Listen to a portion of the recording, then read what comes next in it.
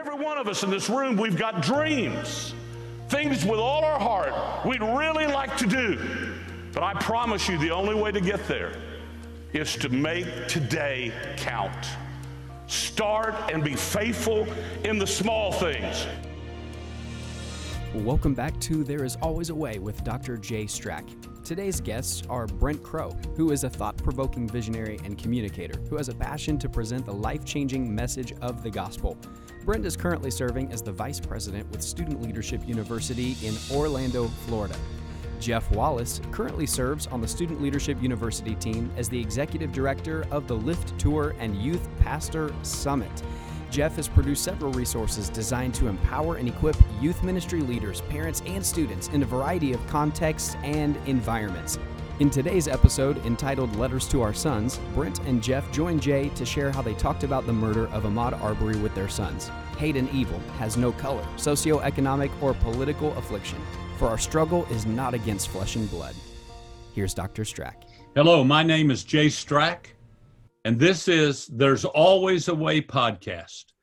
And I know what that saying means to me, but I've been asking all of our guests, what do they think of? What's the first thing that leaps to mind when they hear the phrase or see the phrase, there's always a way? Our guest, two very close friends, two men that I admire a great deal on many, many levels. We have Jeff Wallace, and hopefully in another year, Dr. Jeff Wallace. He's working on his PhD. He is vice president of so many programs. It would take the rest of the podcast to list. And then we have Dr. Brent Crowe, who's vice president of Student Leadership University, author of 5 books, and somebody I consider a deep thinker. I consider both of them thought leaders. I know both of them are sought after speakers, and especially for this generation who's looking for those that are very close to their age to help them untangle some of these things that come our way in life. And our subject today is not a light subject, it's a heavy subject. And it's about the open wound we are facing in the United States. And that open wound is not just a wound because of what's just happened in the last couple months. And by the way, I'm even embarrassed to say that when you hear of an arrest being made and then you realize it's about 2 months late. Now, everybody's entitled to due process. Everybody's entitled to a trial. Everybody's entitled to all of that. But when there is something that we have video footage of and it goes for 2 months, that's one of the many things that causes this to be the reopening of a wound. And so we're now an open wound. It implies we've had recent events that have happened, which we have. We'll talk about that.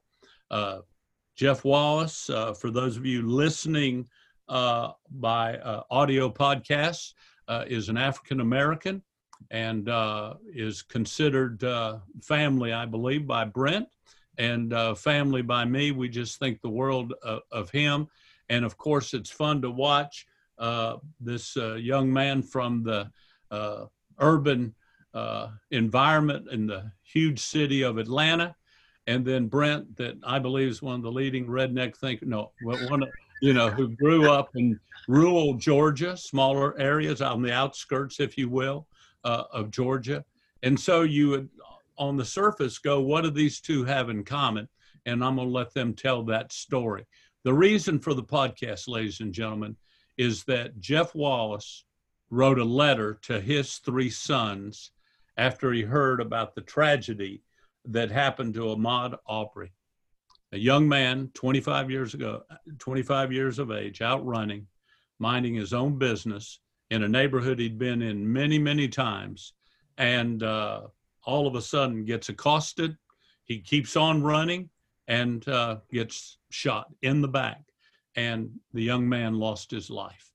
So, Jeff, you address some very personal things to your 3 boys, because if my understanding's right, you have 3, I started to say boys, but they're young men, outstanding young men. Yes. But you have 2 sons living in Atlanta. Yes, sir. And rooming together. and are, you know, pursuing their education and pursuing careers, but yet they live together in Atlanta. And your youngest son, 17 years old. Yes, sir. And so as I read your letter, my heart broke as I read your letter. And then little did I know, Brent had written a letter to his son talking, you know, so you have it from both perspectives, but yet two people that are brothers, men of faith, men that are optimists, men that are always trying to figure out where we go from here. So, Jeff, before you read the letter, what comes to mind when you hear there's always a way? Well, thank you for having me. First and foremost, Dr. J, I find it is an honor and privilege to be on your podcast, sir. So thank you for that. When I hear that phrase, the first thing that comes to my mind is regardless of the obstacles that are before you, that there is always an opportunity or a possibility to find an answer or solution to whatever challenge that one face. And so when I hear that phrase, that's the first thing that comes to my mind. Wow. Brent, how about you? Well, thank you, Doc. It's let me just echo what Jeff said. It is an honor to be on your podcast. And I thought about saying something funny and just naming all the books that you've turned to face the camera behind you. So I think of Edison and Margaret Thatcher and Tom and Albert Einstein and Lincoln, but I won't do that. I think of I want to know who was up there before. I put him up there. Ric Flair, the Nature Boy. But yeah, and I think I see Dr. Graham in there somewhere. So yeah, it's you got quite a library. But you know, I wrote down in my journal after studying that Ephesians text that God can do exceedingly abundantly more than we could ever ask or imagine. So to me, when I hear the phrase "there's always a way," I think I can't outdream or imagine or surpass, the creative ponderings of our God who is infinite. And so when I think of that, I go, you know, that means that I can't ever out problem solve God. I can't outthink God. I can't be more creative. And so when I think of it, I go, man, I do everything I can do and use every ounce of creativity I can use, and the Lord will open my eyes to even more than I could have ever imagined. So, well, I love that. In addition to Lincoln, Einstein, Thatcher, and Edison. And I know you're looking forward to actually reading those And let me just say, with full disclosure, so am I. No, all right. Ladies and gentlemen, let's dive in. Jeff, you hearing the news. I was going to ask you what you first felt. Was it anger? Was it disappointment? But your letter, I believe, just captures maybe, you know, as you kind of pour your heart out to your three young men sons. So I'm going to ask you, if you would, Jeff, if you feel comfortable, Sure. If you read that letter, and I want our listeners and all of us, I mean, I've read it about 4 times and gone over it with others around me, and I'm telling you, it's quite moving. So would you share that with us, Jeff? Sure, absolutely. Dear Jay, CJ, and Cameron, I've spent the last several hours sitting down trying to come up with the proper words to fully articulate how I'm feeling today. I am hurt, sad, frustrated, angry. And if I'm being completely honest, I'm scared. Here we go again is all I keep saying to myself. Here is yet another deplorable and senseless act of violence by 2 white men captured on video against an unarmed Black man who was just simply jogging in his neighborhood. Boys, every time moments like these, this happens, the level of anxiety I feel as your father intensifies, because I never want to receive that phone call like the parents of Ahmaud Arbery received on that fatal day in February.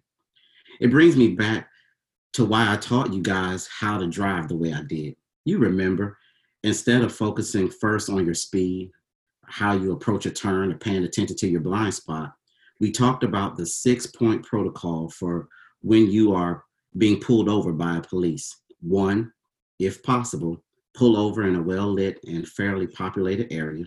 2, keep your hands at 9 o'clock and 3 o'clock on the steering wheel. 3, with your hands on the steering wheel, have your driver's license and insurance card in your hands before the officer gets there. 4, limited eye contact with the officer. 5, always respond, yes, sir, no, sir. And 6, explain what you're doing, or what you're about to do, before you do it. As your father, I've always tried to be honest with all 3 of you about the ugliness of prejudice, discrimination, and racism in our country.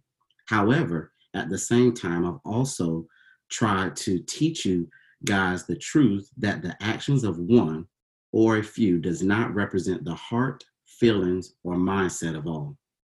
Hate and evil has no color, socioeconomic, or political affiliation. For our struggle is not against flesh and blood, Paul tells us in Ephesians 6:12. Yes, you're going to experience moments where people will pass negative judgment on you and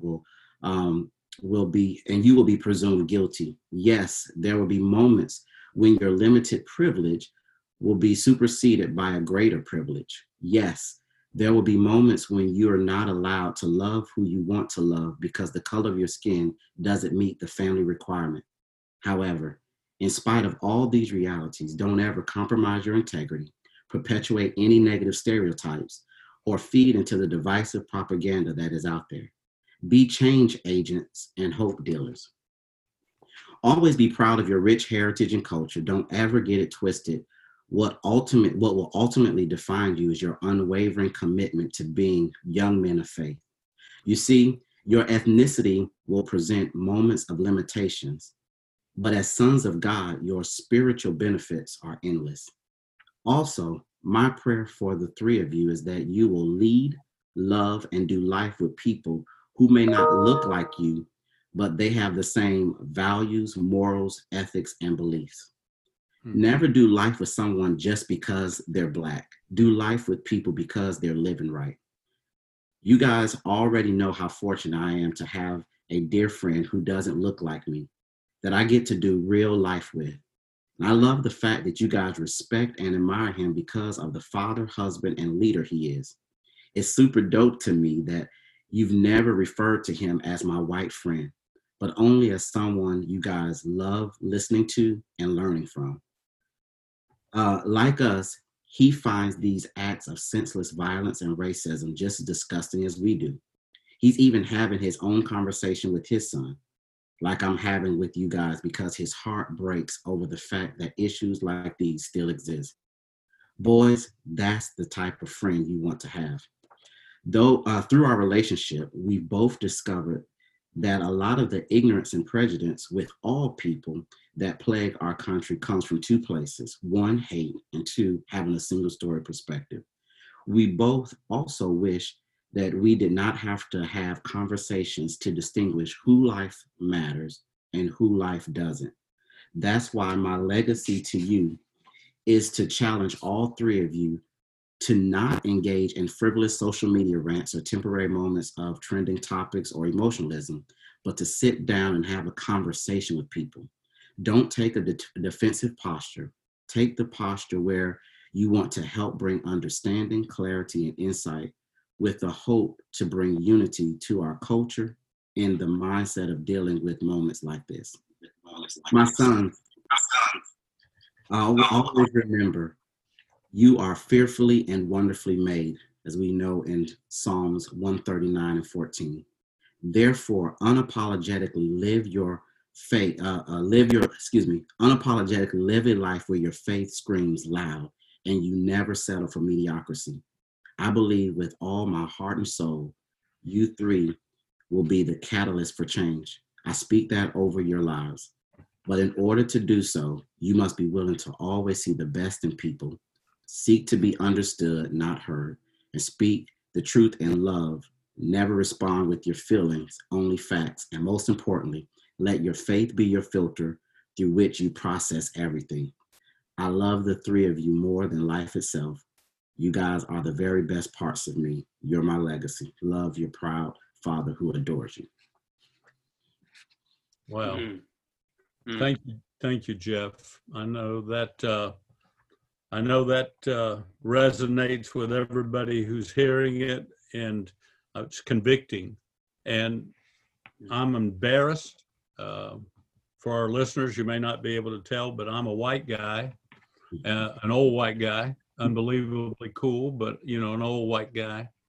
But Jeff, when I read those words, "Oh no, not again," I just hung my head.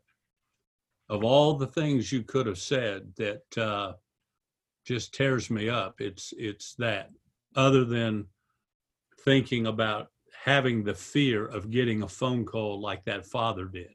Yes. We all worry about our kids speeding. We all worry about there being an accident. We all worry, unfortunately, about there being a shooting. But I don't think most of us in my world worry about if you go running in a neighborhood, or you go out for a drive, or you're going to work, or coming back from work, or going to your girlfriend's house, or what. I mean, but anyway, that one phrase, "Oh no, here we go again."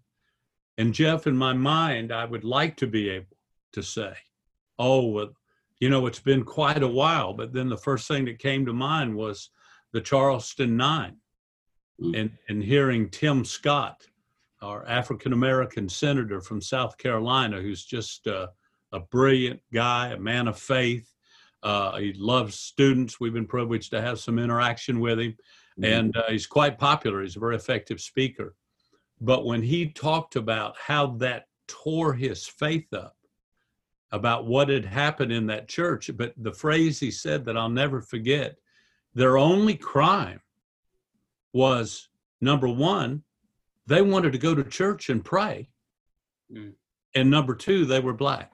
It was the only two things they did wrong. So every time there's a tragedy, we go, well, man, if somebody maybe would have done that differently. But when that's the only two mistakes you make, is you want to go to church and pray because it's Wednesday night, and number two, you're black. You talk about a helpless feel. I mean, so to hear Tim Scott talk about what that did to him as an African-American man of faith and national leader, and a guy who went to school in Charleston. I mean, an impressive, Yeah. So, Brent, here we go again. I know that resonates with you as well. And then, Brent, you have one son, two daughters, two beautiful young daughters, but one young man who's now a teenager. And when I have two teenagers, I have another. Like today, as of today. As of today, I have two teenagers. Oh my gosh, that is right. It's all over. Oh man, he'll no longer be a youth speaker anymore. But Brent, I know you hurt because, number one, of Jeff. Yeah. Number two, because you and I've worked together for some time, and it became very obvious to me that this was something that you had little tolerance for, little patience with, and anxious to somehow contribute to making a difference in that. But I also know it hurt you because you're close to Jeff. And that's the first thing we thought of. So Brent, I'm going to ask you, if you would, you talked a very tremendous insight into the Ephesians 3 passage about there's always a way, because God's at work. He's large. He's in charge. He's on the throne. He's creative. He's got solutions we'll never think of. So I can't help but feel that you feel that God has a solution to this and a way out of this. Yeah. And somehow by his grace, his mercy, and Lord, if you could use any of us listening to this podcast or use us on the podcast, we would be most grateful. Yeah. If this would be something that would no longer be an open wound in the United States of America. So Brent, give me your thoughts, and then when you want, Phil, read the letter. Okay. You wrote. Yes, sir. Yes, sir. Well, I just want to say I appreciate Jeff being willing to read his, and I was holding back tears as I listened to it, even though I've read it several times, and we did this together in one sense. I would say about Jeff and I's friendship, since you brought it up, number one, we are first and foremost friends and brothers, and ride till you die type relationships. You can only have a handful of those in your life. And in fact, I was challenged a few years ago because I don't have a lot of close friends. It's sometimes when you are on the road a lot and you're always the guy that people are asking stuff of, it's hard to get really close to people. But one of our communicators at Youth Pastor Summit asked me one night in the car when I was driving him back to his hotel, he said, when you die, there's only room for about 8 people to stand around your bed. 8 people that loved you your whole life and know you. Who are your 8? And I said, man, I got a couple, but I don't, And he said, well, you need to have 8. He said, I'm going to be a fill-in for you until you get your 8. And he was, he was checked up on me a couple times and just very kind of him. But I started praying that day that, I need to be open to real authentic friendship in my life. And it wasn't long after that Jeff and I really began to have a very tight relationship and friendship, first and foremost as brothers in the Lord and people who cared about ministry. And then because of that friendship, it was a classroom. It became, in one sense, a relationship that was also a classroom for discipleship, where he was able to help me process my feelings through the grid of Scripture of this issues that are going on. And so the first issue that I reached out to Jeff about, and really from everything I've read, it's kind of the modern day wave of injustice, was the Trayvon Martin shooting that happened here years ago. That's close at home, right? Here in very close. Yeah. I mean, Samford, which is, 30 minutes outside of Orlando. And so that happened. We were doing an event and we were sharing our hotel. We had one block in the hotel, and the future leaders of the NAACP, I believe is what it was called, had the other block. And I just didn't like that we were walking past each other in the hall because our hearts were breaking.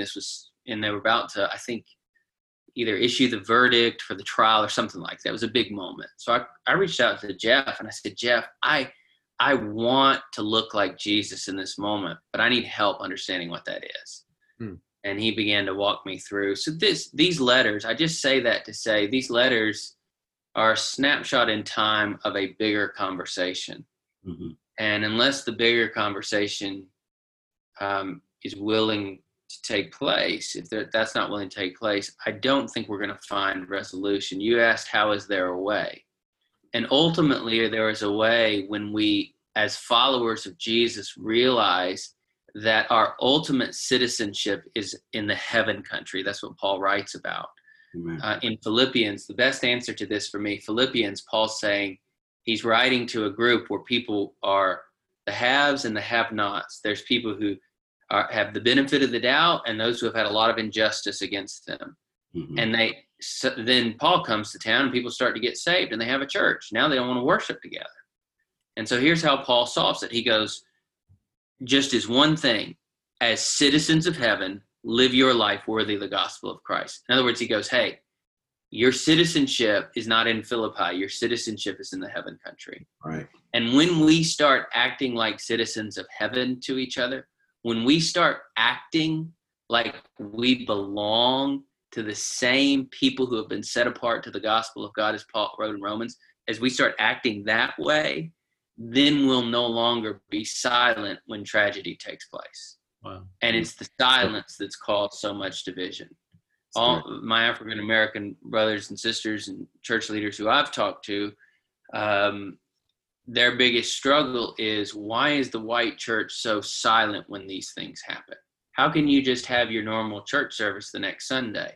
Where is the outrage? Now, thank God on this one there has been, and that's the sad, but on this side of it, beautiful maybe outcome, right, is that finally there is a collective voice that is rising up, lamenting together. Right. But that has been a missing component, Jay, I believe, and I'm saying that from a white perspective, but right, the ability or willingness to is that fair, Jay? Is that fair, you think? No, well, it's fair, but it's like some of Jeff's heartfelt observations. It's convicting. My generation has been as guilty as anybody, and not so much in trying to perpetuate, but in the silence part. Because you feel like, what do I say? Is it the right thing? Is it the wrong thing? But I think it was Dr. King himself who said, to remain silent is as serious as being the one who's committing the act. In other words, to not care enough to say anything. You were the one, Brent, who mentioned to me that even the guy doing the filming of the video was now going to be interrogated, questioned. And, but, you begin to go, well, of course. I mean, nobody ran, nobody tried to stop, nobody called 911. And when he was shot, didn't run over and at least try to help. I mean, all the things we would do as human beings and as brothers. But Brent, your reference to Paul and the message to that very divided church in Philippi is profound, because I've preached for a long time that I carry 2 passports, and they've both been stamped, and there's a seal on both of them. And I'm a citizen of the United States, and I'm proud of it, even in moments like this when I hang my head and my heart is broken. But I'm still believing the best about us. I'm still believing that somehow, some way, again, to quote Dr. King, if we're going to be America, we're going to have to live up to our doctrines and our sacred writings and our symbols, whether it's the Declaration of Independence or the Bill of Rights. And of course, if we're going to be children of God, we're going to have to live up to our faith. And so, but I love the fact that you reference that that the main thing is that if we were to live as the citizens of heaven and live out our faith, then we could solve that problem. And I would hope one day we'd be able to say, and if we're going to be what Americans are supposed to be, we're going to live out and solve this problem. Yeah. Brent, read the letter you wrote, same broken heart, but through different lenses. Sure. To your son. Dear Gabriel, I write this with a heavy heart. I'm confused and yet have clarity. I'm caught off guard and yet not surprised. Another act of violence was committed against a young man in which his life was taken, just because of the color of his skin. He was jogging when 2 white men, a father and a son, of all people, chased him down and murdered him in cold blood. The entire thing was captured on a camera phone. It went viral. And this is how most of us learned the name Ahmaud Arbery. My son, we have lived a very sheltered life, somewhat in a bubble because we are white.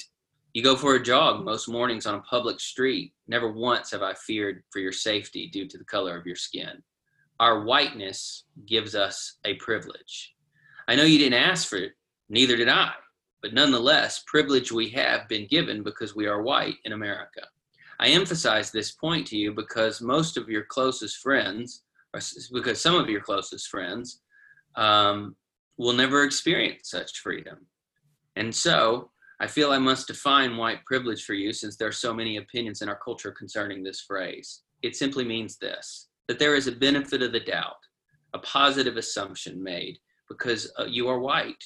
People may assume that you won't steal something from a store, have drugs in your car, and never wonder if you're in the wrong neighborhood, all because of this color of your skin.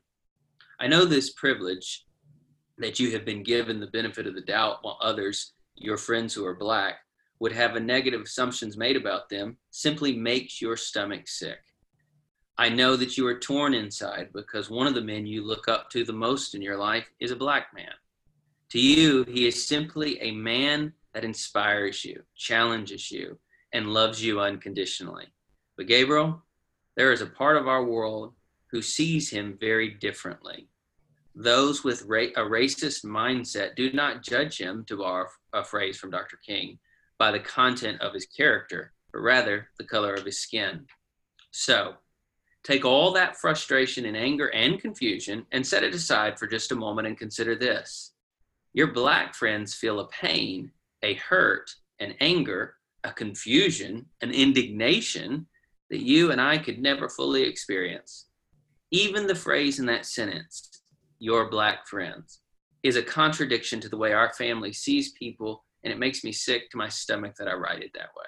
We've never taught you to think of friends in terms of black, Hispanic, Asian, and so on. Now consider one more idea. How difficult it must be for that man who just happens to be black that you look up to, who is also the father of 3 sons. Son, this is not the world I wanted to give you. Honestly, there have been moments in my adult life where I thought, as a society, we were healthier than this. With that said, Gabriel, don't let a broken world break your spirit. Grow into a leader who refuses to compromise on issues such as racism, and who leads others to see the error of such unintelligent thinking.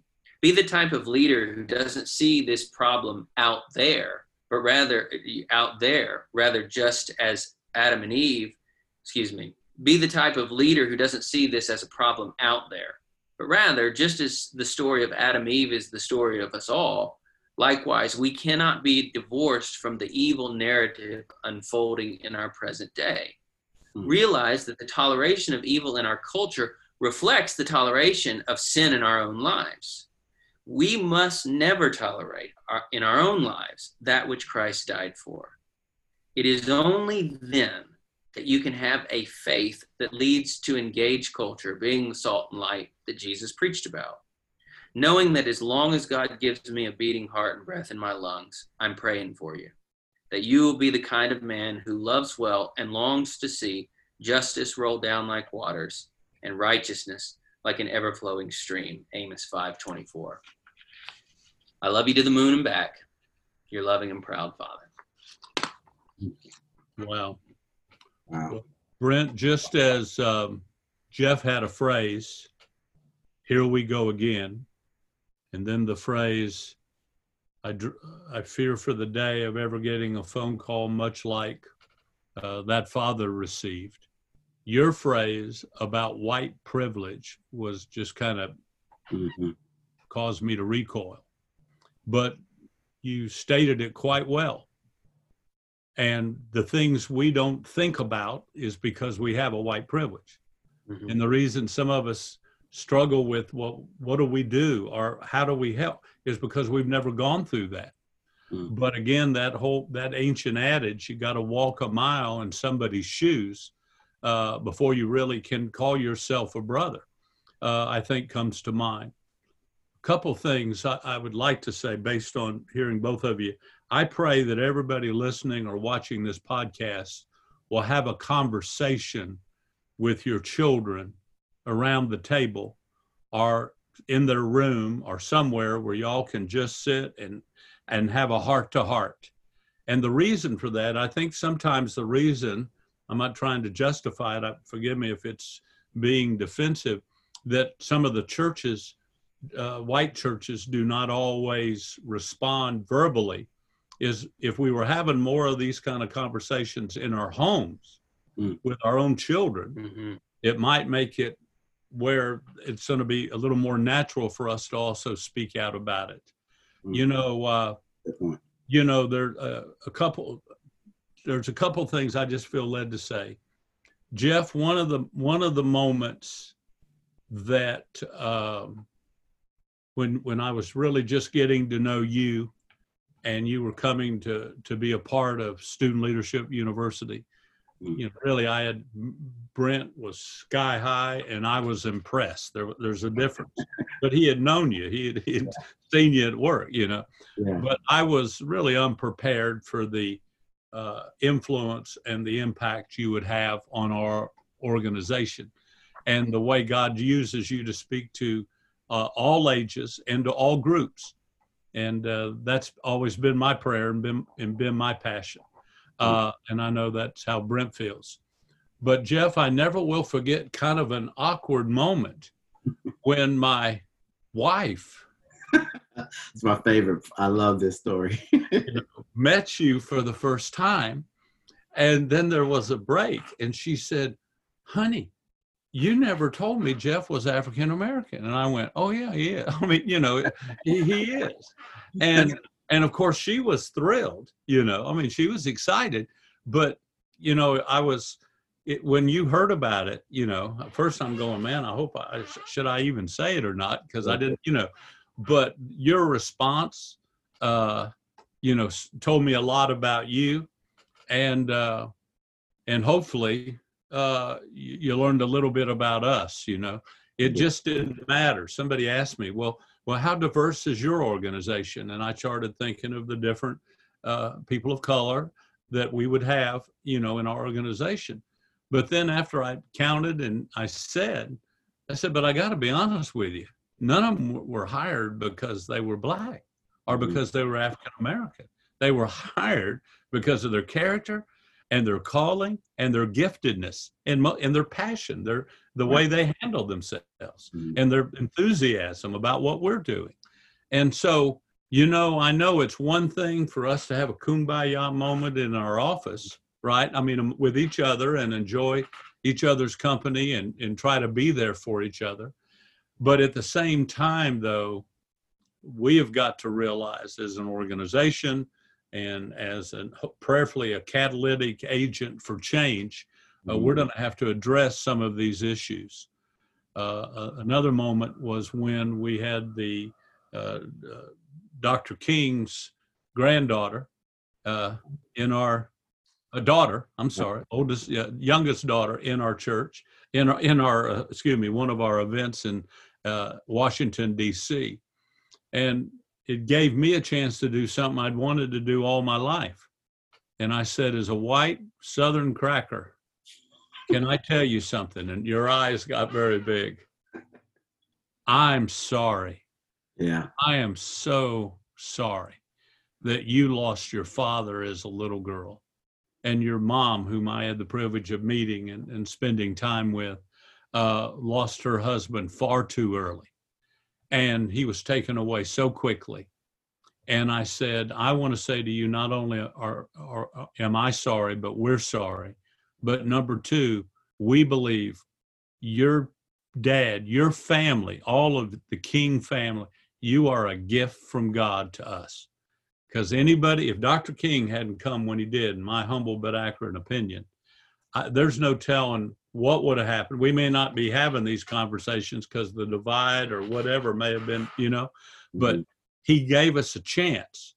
So I kind of feel like we're in the game, but we're way, way behind on the scoreboard and we're running out of play. I mean, we can't lose any more players. We can't lose any more young men, young women.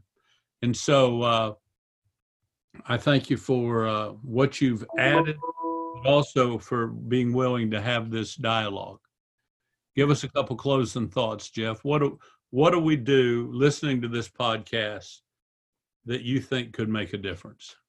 Well, without sounding like the company slogan or the company guy, I think what we're doing right now is a great example of that, Dr. J, to be honest with you.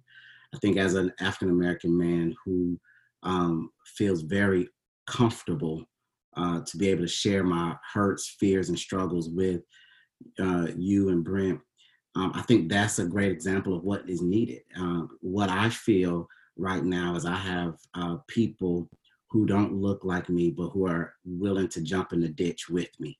And I think that is, that speaks volumes because we get an opportunity as brothers, as Brent, shared earlier, as citizens of heaven.